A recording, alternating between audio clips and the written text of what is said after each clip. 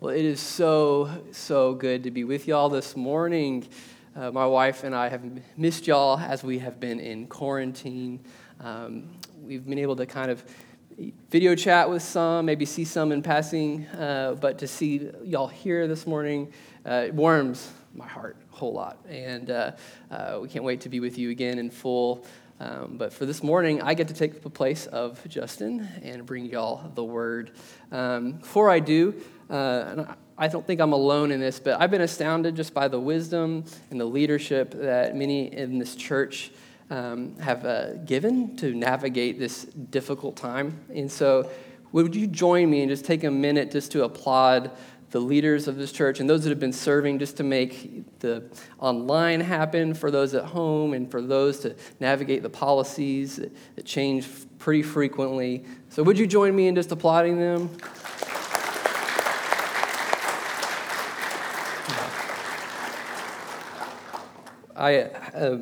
My heart goes out to the leaders here, both in just their wisdom and their compassion in this time.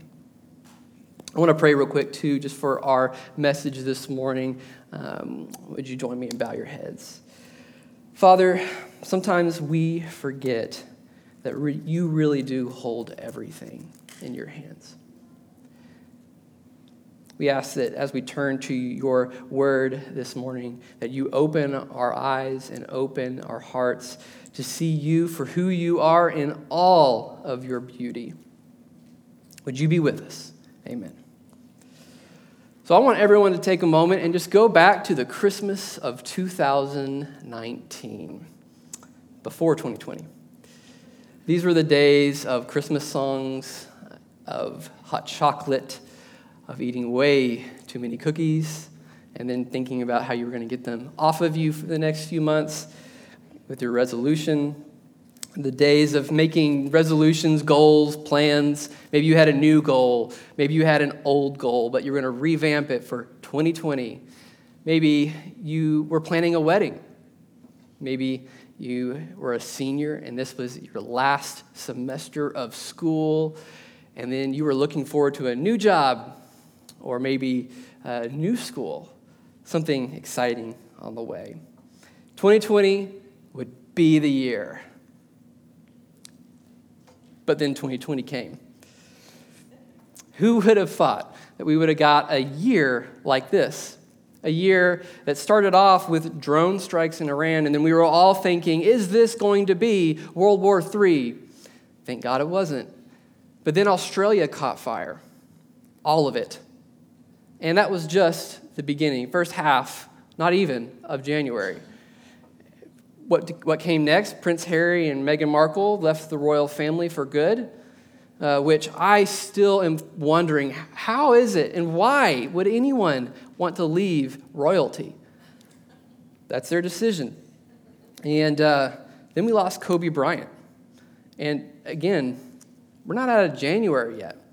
And I can run down the list. We all lived through it. 2020 has been absolutely crazy. Go into banks and businesses now wearing masks, not to rob the place, just to shop. And I learned this morning that we've now had 100 straight days of protesting, even in a pandemic. If you're like me, 2020 at times has felt like one long bad dream. Something that you just sound crazy explaining to somebody. And at times I think that 2020 has been like a year where it's been purposefully designed to mess up and to overturn, to cancel, and completely turn around every expectation that I had for it. And I'm sure that you would agree. I wake up thinking, all right, is this over yet? Oh, I want to add this in. And then I wake up next to my wife, who I love very much, and it makes it all worth it. All right, we get that on record. It's not been a year that I wagered, and I know that you're with me in that. And I'm exhausted, and I'm sure you are too. And it's in these times that we feel questions creep up into our heart. God, what are you doing? This is not what I wanted. Did you want this? Is this your plan? Really? And if you're asking those questions this morning, or you have, or you know someone who will, but I think we all ask them, it's the case that actually in our passage this morning in Matthew 11, we see one of Christ's greatest followers in that same place. And so if you turn with me to Matthew 11, we'll meet this person. And many of you already know him, but I'll give some context. We'll be looking at John the Baptist this morning. And he's not baptizing Jesus. He's in prison, of all places. Yeah, this is the same man who was God's prophet. And as Jesus was being baptized, God from heaven confirmed that Jesus was the one he sent. This is my son. And John was there. John was there to usher in the Messiah. Some of you others might know other facts about John the Baptist. What he wore, camel skin hide. Can't be the most comfortable. He also ate locusts and had a special vow where he didn't cut his hair and he didn't drink wine. That's not what made him a Baptist. But it was baptized. Yeah, you got it. Yeah. So, John's in prison. Why is he there? Well, John was a prophet, and prophets have a terrible track record of being welcomed by their people. And, he had publicly disapproved of King Herod's marriage, and I'll say remarriage, actually. And King Herod remarried his half-brother's wife, and many, many people were so upset that their leader, the model of the Jewish people, the king, had done this disgraceful act. And I'm sure that King Herod's half-brother was one of these people that disapproved.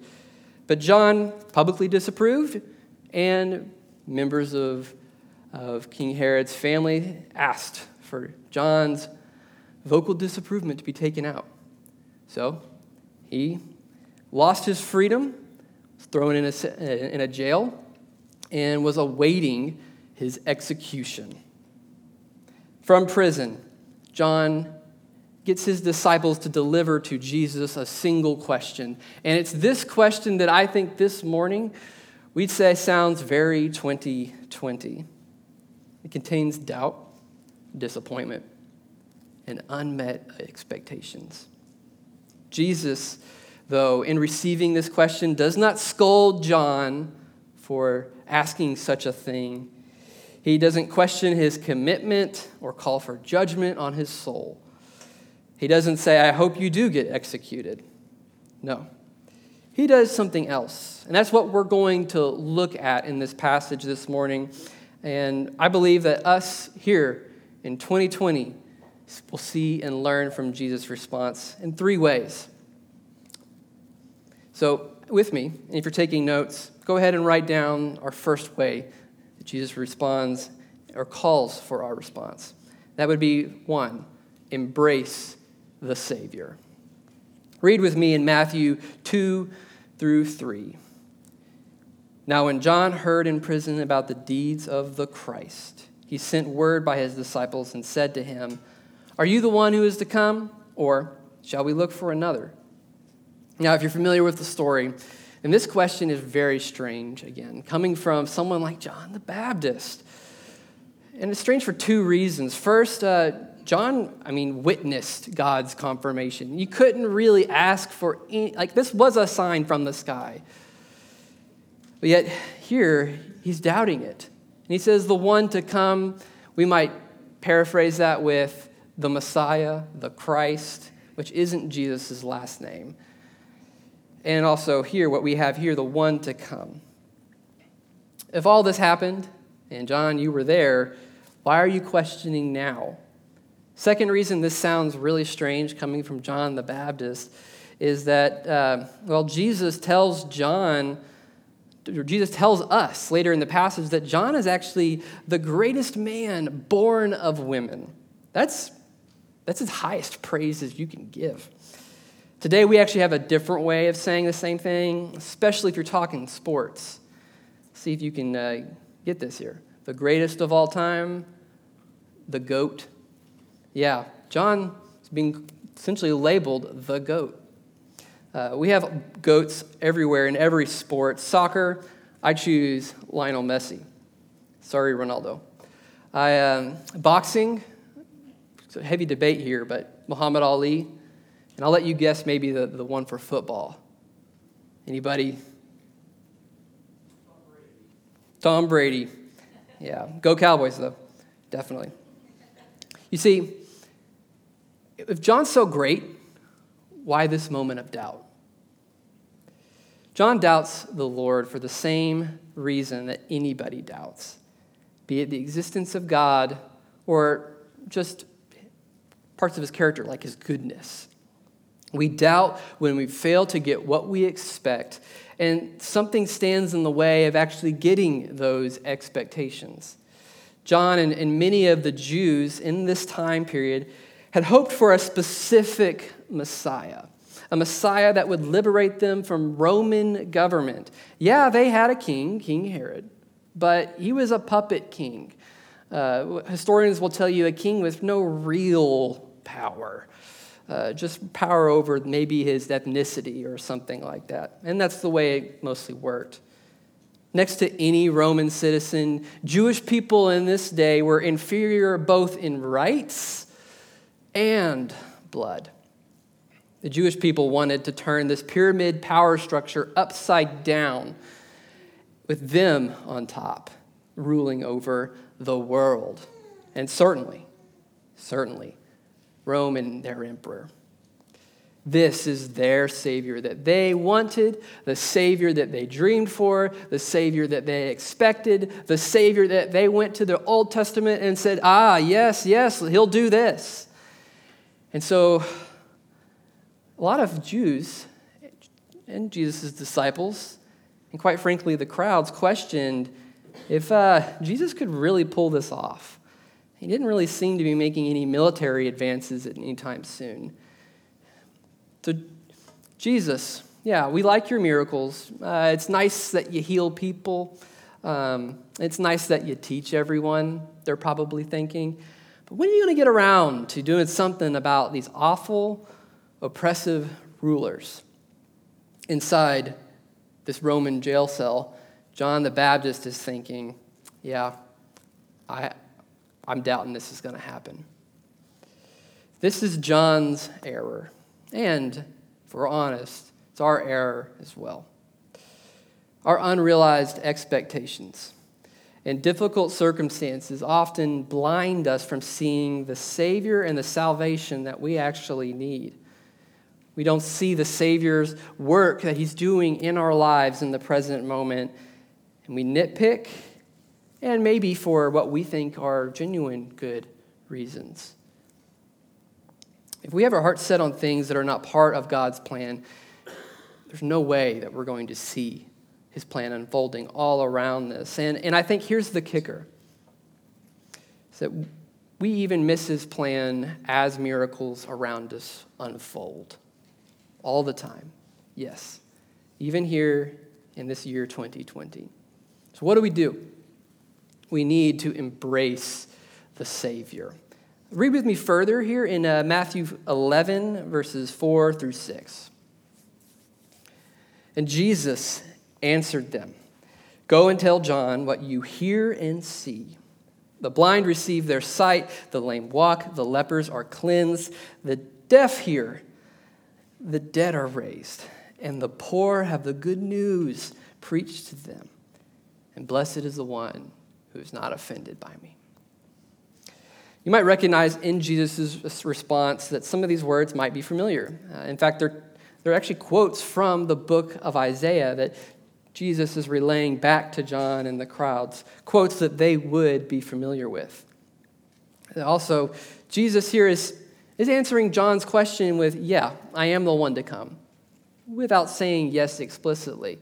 Again, Roman rule, Jesus is being a little covert with his communication.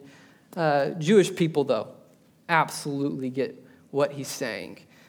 And I'll explain why. And third, Jesus responds to John's doubt, and really everyone who's listening, and ours, by pointing to his work.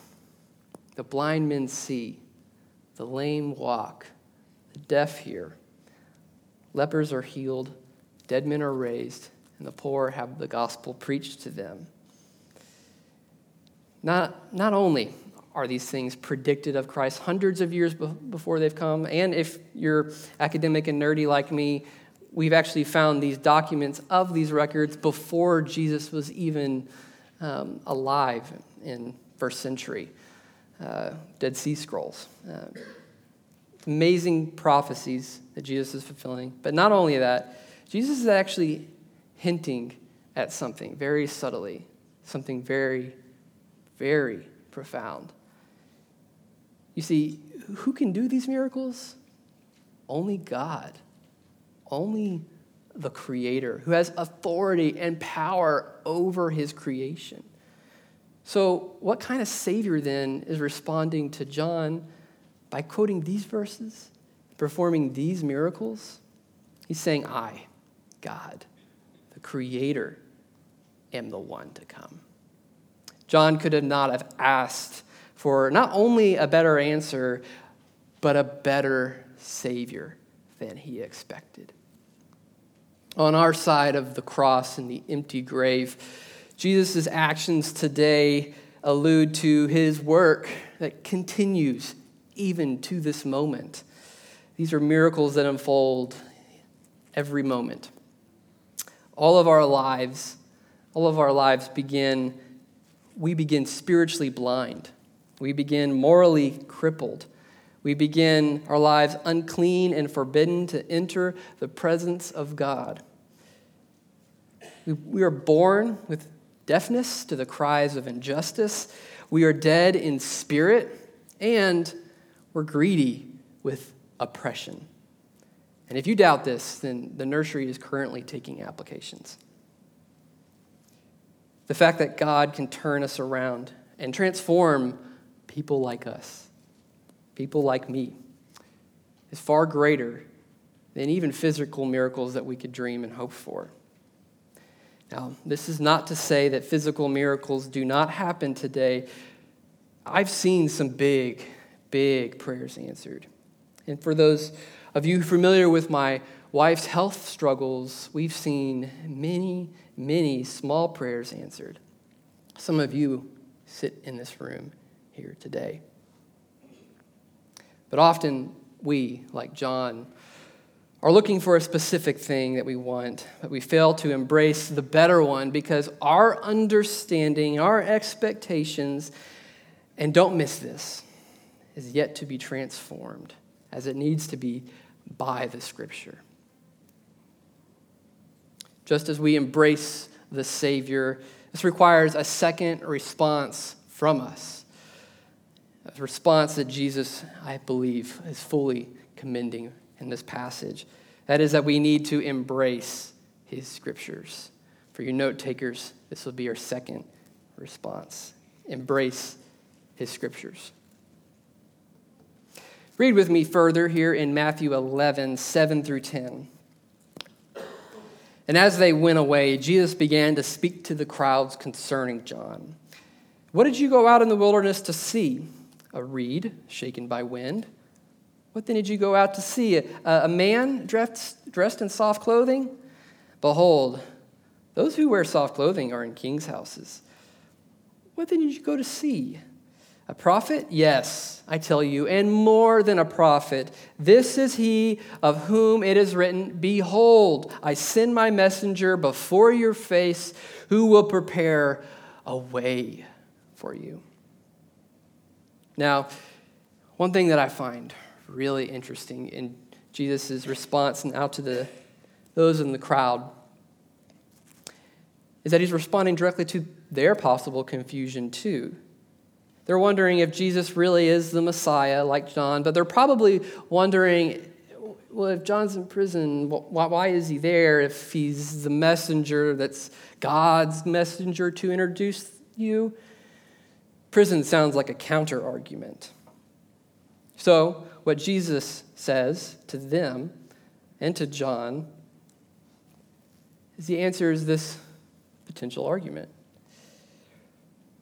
After John's question, he turns to the crowds asking what they hope to see. Did you go out to the desert when you went to go see John just to see some landscape? No. Did you go to see a rich man? Definitely not. Camel hide is the farthest thing from high fashion. Jesus is quoting then, as he ends this response here, from Malachi 3, book in the Old Testament, prophetically foretold John's coming. He tells them that they went to see the prophet, the one who would prepare the way for the Messiah. Jesus confirms that, yep, John is the guy, as am I.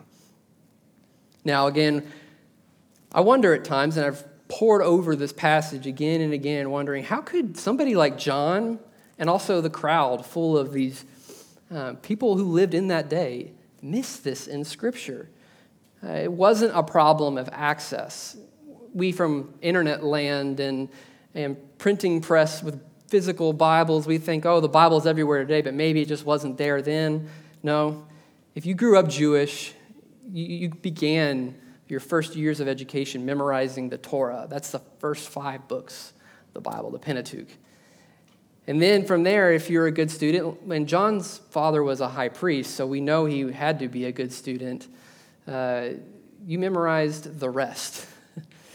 And then not only that, if you're part of Jewish society, holidays come almost every week or so. And public readings happen. And then there's the synagogue that you go to for your church. And Scripture's read everywhere, constantly on everyone's lips. It's in their phrases and their lingo. There's no way they missed these prophecies. It's common speak for them. So why did John miss this? Well, I think John missed this and others in that day and continued to miss it all throughout Jesus' ministry for the same reason that we miss it. We miss God's goodness. And it's not a problem of we just don't have access to the Word. We have that. I made a list, and I'm sure you could add to this, but it's things that we are guilty of in our own handling of God's Word. I think it's not a problem of he didn't have it, it's how he handled it. It's our problem too. Real quickly, 1, we fail to recognize God when we only read or teach our favorite parts of Scripture. Kind of only gravitate to what's comfortable. 2, we rarely open our Bibles apart from Sunday. I always grew up hearing pastors say, I know that you're not reading your Bible because you left it right here from last week.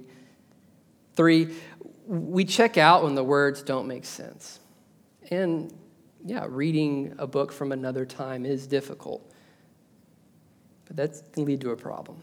4, we only listen to maybe just 1 or 2 of our favorite teachers.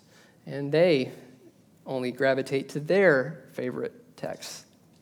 5, we only use the Bible to kind of prove a point on the occasion or maybe justify or condemn a particular point of behavior. And that's how we use our Bible. We wield it. 6, we skip over our own personal application. 7, we turn down opportunities to read Scripture with others and hear their thoughts and get out of our own echo chamber in our mind. 8, I think this is definitely me. We don't think about the promises of Scripture throughout the week. And 9, I think me again here, we're not praying the promises of Scripture. 10, we interpret the Bible to what we want it to mean and not what it actually means. And 11, and I think this one is it. This is the most critical. And for John's day and ours, we failed to disciple and raise people up in the Word. My friends, I think these are only just some of our issues. I bet you could add a few to the list. But it's my bet that John and the people of Jesus' day fell into habits and fell prey to victim to these just like we do. For you, perhaps, one of the best things for yourself this week is to actually make a goal, commit, open your Bible, and maybe bring in a friend to keep you accountable or to do it with and join you along. We need to be in the Word and treating it like it is the Word. If you're wondering what's to gain from more time in the Word, you only have to open it and see for yourself. And today we have it open, so let's just make a few observations here. What do we learn? Well, one, Jesus is revealing his identity of the Messiah. Not only that, he's outlining his mission, not the expected one. He's clarifying for us what it really is about, what he's really here to do. And as we keep reading, I think we'll see Jesus reveal things about us and humanity and those who are saved. So let's get to that. So as we embrace his scriptures, these truths reframe our thinking. And most importantly, our expectations. This is not that the Bible teaches us to expect less. And I've heard that taught. No, it's directly against what Jesus said about he's come to give life and to give it abundantly. You're right. He reveals that, Jesus, to us, and that his expected Savior, he himself, far better than we think we can understand, even with the words in front of us. But oh, do they help. So with us, as we reframe our expectations and retool our Christian life for the better, we then turn to our third recommended response from this passage, and that's to embrace his mission. Again, note takers, that will be our third, embrace his mission. Read with me in verses 11 through 15 as we finish our passage here. Truly, I say to you, says Jesus, among those born of a woman there has arisen no greater than John the Baptist. Yet the one who is least in the kingdom of heaven is greater than he. For from the days of John the Baptist until now, the kingdom of heaven has suffered violence, and the violent take it by force. For all the prophets and the law prophesied until John. And if you're willing to accept it, he is Elijah who is to come. He who has ears to hear, let him hear. So after Jesus confirms that John is the messenger foretold, he then kind of gives us an insider's view on what the mission is about and the people who take part. This mission is the one that everyone's confused by because the Romans are still above us, Jesus, and you just keep doing miracles, but there's a certain miracle we want you to take care of, and he's a Roman emperor. Yeah, Jesus gets to that. He says he's got a greater reality than what we can possibly fathom. First, he tells us that those who embrace his mission, believers, are worthy of more honor than the greatest man born of a woman. Can you believe that? God's people are more greater than the goat? Yeah. Notice this. He doesn't demean John. In fact, he elevates John about as high as you can possibly get. That's the high title. If you're not Jesus himself, doesn't demean John. Instead, he talks about John as the messenger to announce the arrival of the Messiah. And though he's in prison, that does not diminish his work. It can't diminish his work. Circumstances can't undermine your role in the kingdom and the honor that God attributes to you. But not only that, those who become believers then are then ushered even in front of John's title. They're ushered right in, the least in the kingdom of heaven. Those that accept Jesus, maybe on their deathbed. No, they didn't go on a mission trip. No, they were terrible people, but they repented at the end of their life. Yes, even they that find God's unfathomable grace are given even more honor than the highest title known to man. I think we need to hear this today. If you're a son or daughter of God, This is how much God thinks of you. Someone needed to hear that. Moving on, we see Jesus acknowledge that not just John's imprisonment, but also the coming persecution for anyone who takes up their cross and follows him, for anyone that becomes a believer, a disciple. Jesus says, from the days of John the Baptist until now, the kingdom of heaven has suffered violence. This is a conflict. The church and the faith are being attacked. And guess what? It's sustaining violence. Jesus says the violent are taking it, or here, take it, in our translation, by force. This is yet another confusing thing for Jesus' audience then, and if we're honest, us too. Because we tend to think that kingdom membership exempts us from pain and suffering. We think that being a believer means we're never going to lose. Jesus lost on our behalf. Yes, we win in the end, but it's not about those small victories in between now and then. And unfortunately, some churches look over these parts of Scripture. Thankfully, ours does not. And honestly, they're the more fun passages to preach. Get to tell people that God really loves you and he loves your best life now, and that's what he wants for you. But this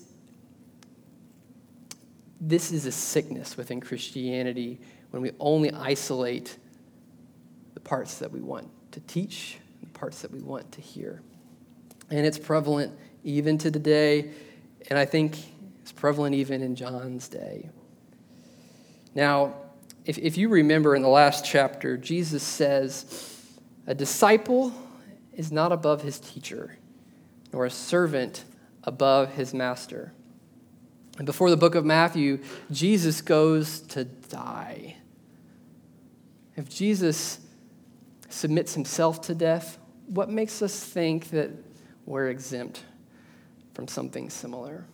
Yes, it doesn't happen to the extreme nature of Jesus' death often for believers, but we are persecuted. Now, I throw around the P word there, and I want us to pause a moment and just consider this. I don't want us to miss it. If Jesus is telling us anything about the mission, it's that persecution will find us. And yes, we Americans, we love our rights. But even if we are denied our rights, and even if broken forces of nature, fire, famine, flood, disease find us, whether we face temptation and abandonment, or our families reject us, whatever it may be, we should not be surprised when we face pain and suffering. We should not be surprised when we lose. We must understand that anything that is not a part of the kingdom of God may seek to do harm against those within the kingdom. For now. But as you know, and many of you know, the end of the story, eventually those weapons are beaten into farming equipment, plowshares and pruning hooks. Jesus, knowing the sort of Savior that he would be, and the Scripture said he would do, marched his mission forward to the cross. And he invites us to carry our own. And this is why? It's because this is what makes Christians great. We embrace the mission even through suffering. We follow our suffering Savior, clinging to the gospel, doing the work of his kingdom until he returns. This is the mission. For you Mandalorian fans, this is the way. Now, it's at this point that I want to make something clear. Again, back to the word persecution. The idea that mere persecution for an idea makes me right, well, that's wrong.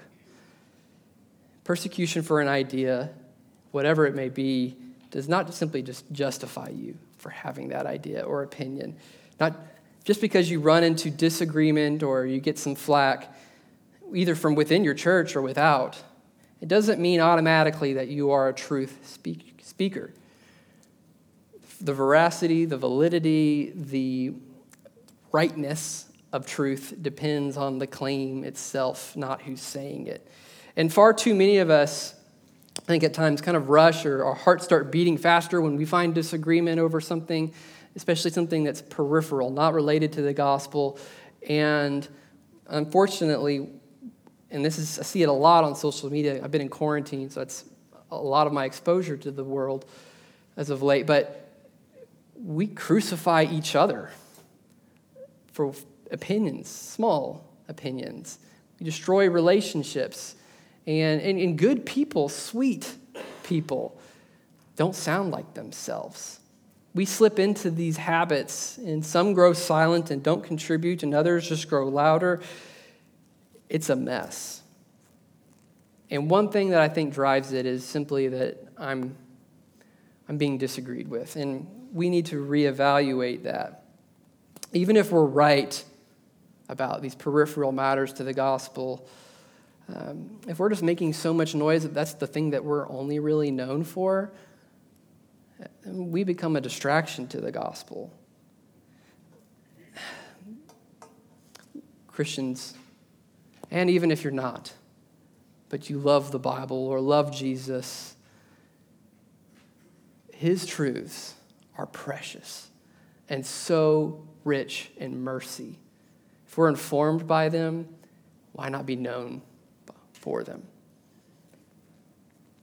So if we're embracing his mission, this means that at times, though, we do commit to suffering for his truth, suffering for his scriptures, suffering for calling him a savior, and suffering for embracing his mission.